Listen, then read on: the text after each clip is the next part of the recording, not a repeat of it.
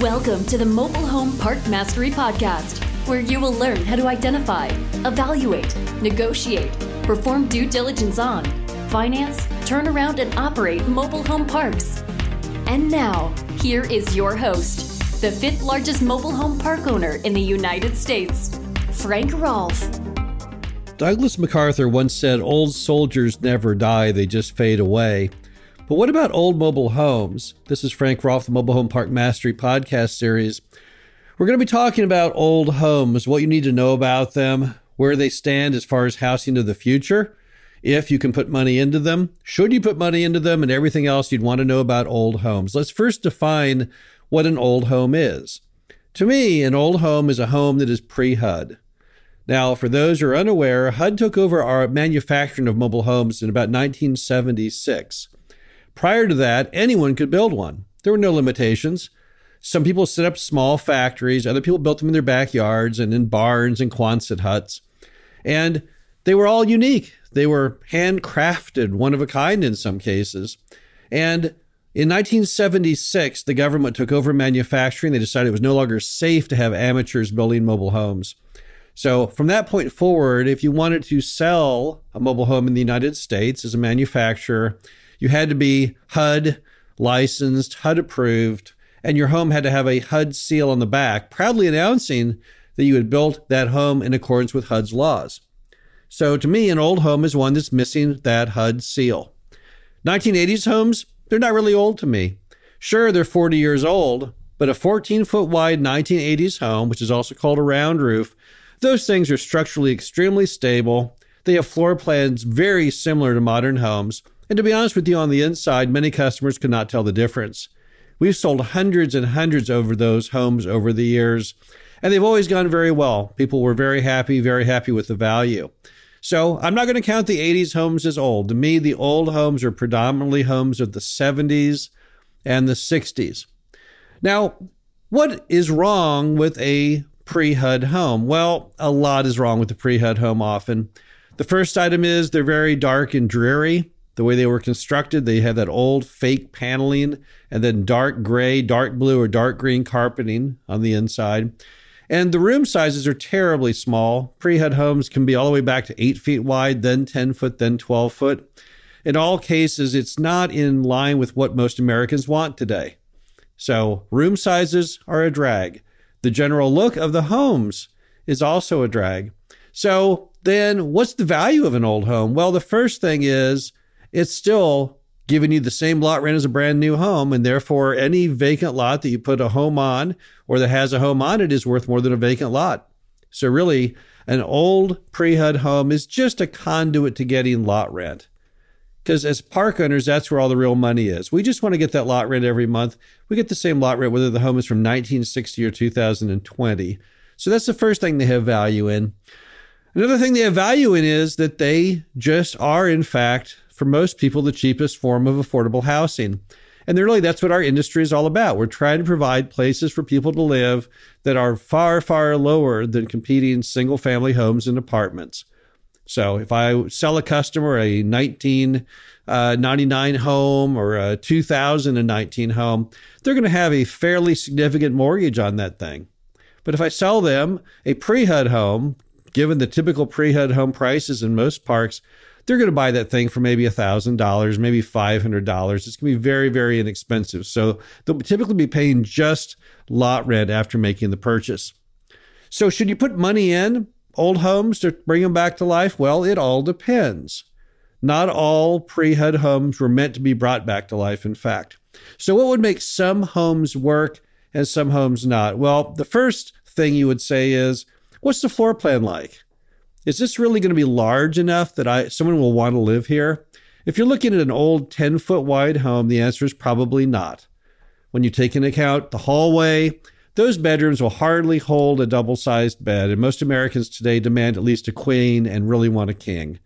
So the floor plans can be awkward. I've been in some that I could not even understand what the manufacturer was thinking of. Again, these were not all professionals. I was in one once, which I don't know if you could get a Murphy bed in it. I've never really understood the concept. This guy had built the cabinets into the wall so the drawers pull out. And by the time you get done pulling the drawers out, You only had like 3 feet before you hit the wall. What is that for? Why would someone want to have in the master bedroom a twin-sized bed? And then why would you give up all that floor space for some stupid built-in cabinet? So look carefully at the floor plan and decide, is this really saleable? Now, one nice thing about virtually all mobile homes is, particularly single wides, there's no load-bearing interior walls. So sometimes you can actually move those walls around. But in many of the homes, typically the 10-foot wides, definitely the 8-foot wides, there's nothing you can even do with interior walls to ever make that thing a place that someone would actually want to live in.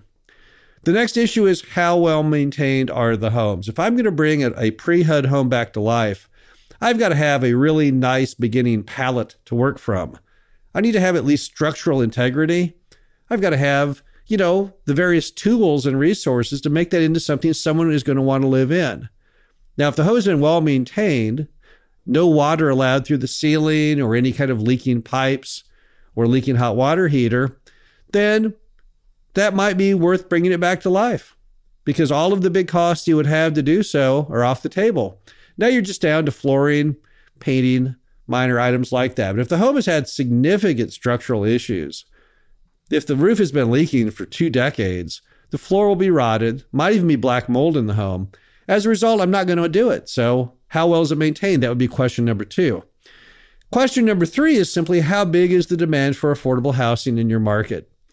If the market has horribly high single family and apartment rents, it's more likely that people will be really, really desperate for anything they can get into that's reasonably priced.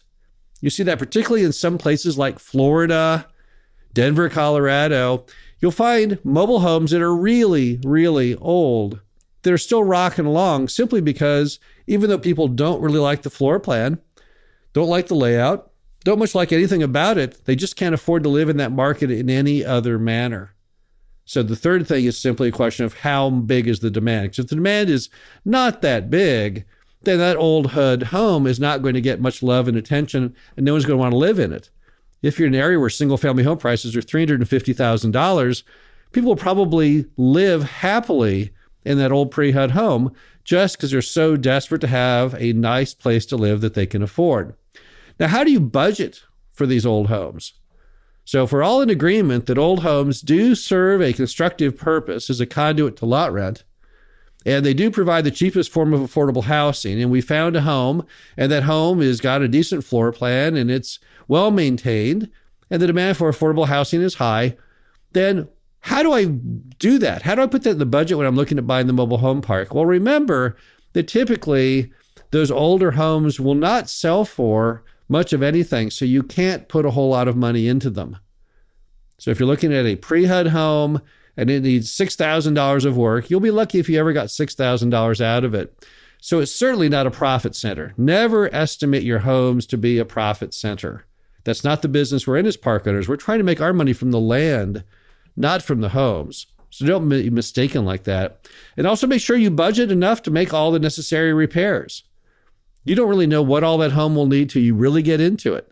Maybe you think it just needs some paint and some flooring, and you'll soon find out it needs some wiring issues, it needs HVAC, it's got plumbing problems. So make sure you adequately budget. Most mobile homes cost about $4,000 to rehab.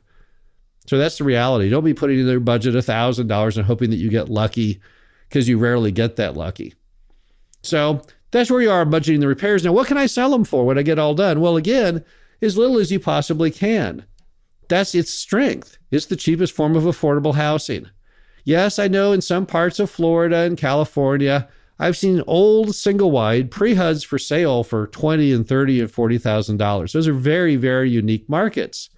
If, however, your park, instead of in those markets, is in another state, let's say you're in the state of Oklahoma, it's unlikely you're going to get big prices on that pre-HUD home.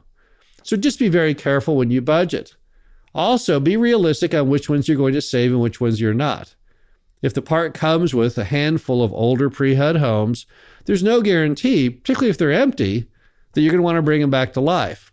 And it's also very possible that when people leave them, you're not going to want to bring them back to life once you do an interior inspection.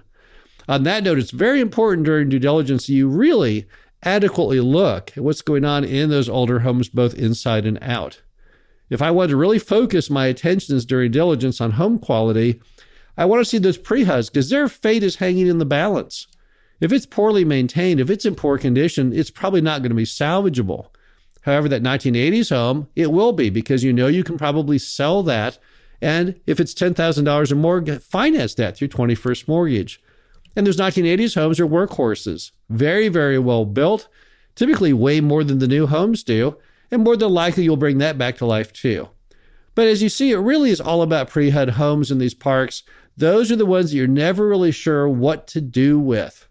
So do they all just fade away? No, they don't all fade away. Over time, they either die and get destroyed and removed from the property because you simply did not want to put the money back in them because of the floor plan or the maintenance or the desirability in that market from a pricing perspective. And others get brought back to life. And in some of our parks, some of the nicest homes we have from the exterior are those pre-HUD homes. I can show you photographs that I carry around in my own smartphone of some of these amazing looking older homes we have in our properties. Beautifully maintained, all the original architectural features, the shutters and the awnings, carports, really, really nice places to live, typically still with the original buyer in as the resident. So the homes can be wonderful in the end. You just have to approach them properly. This is Frank Roth, the Mobile Home Park Mastery Podcast. Hope you enjoyed this. Talk to you again soon.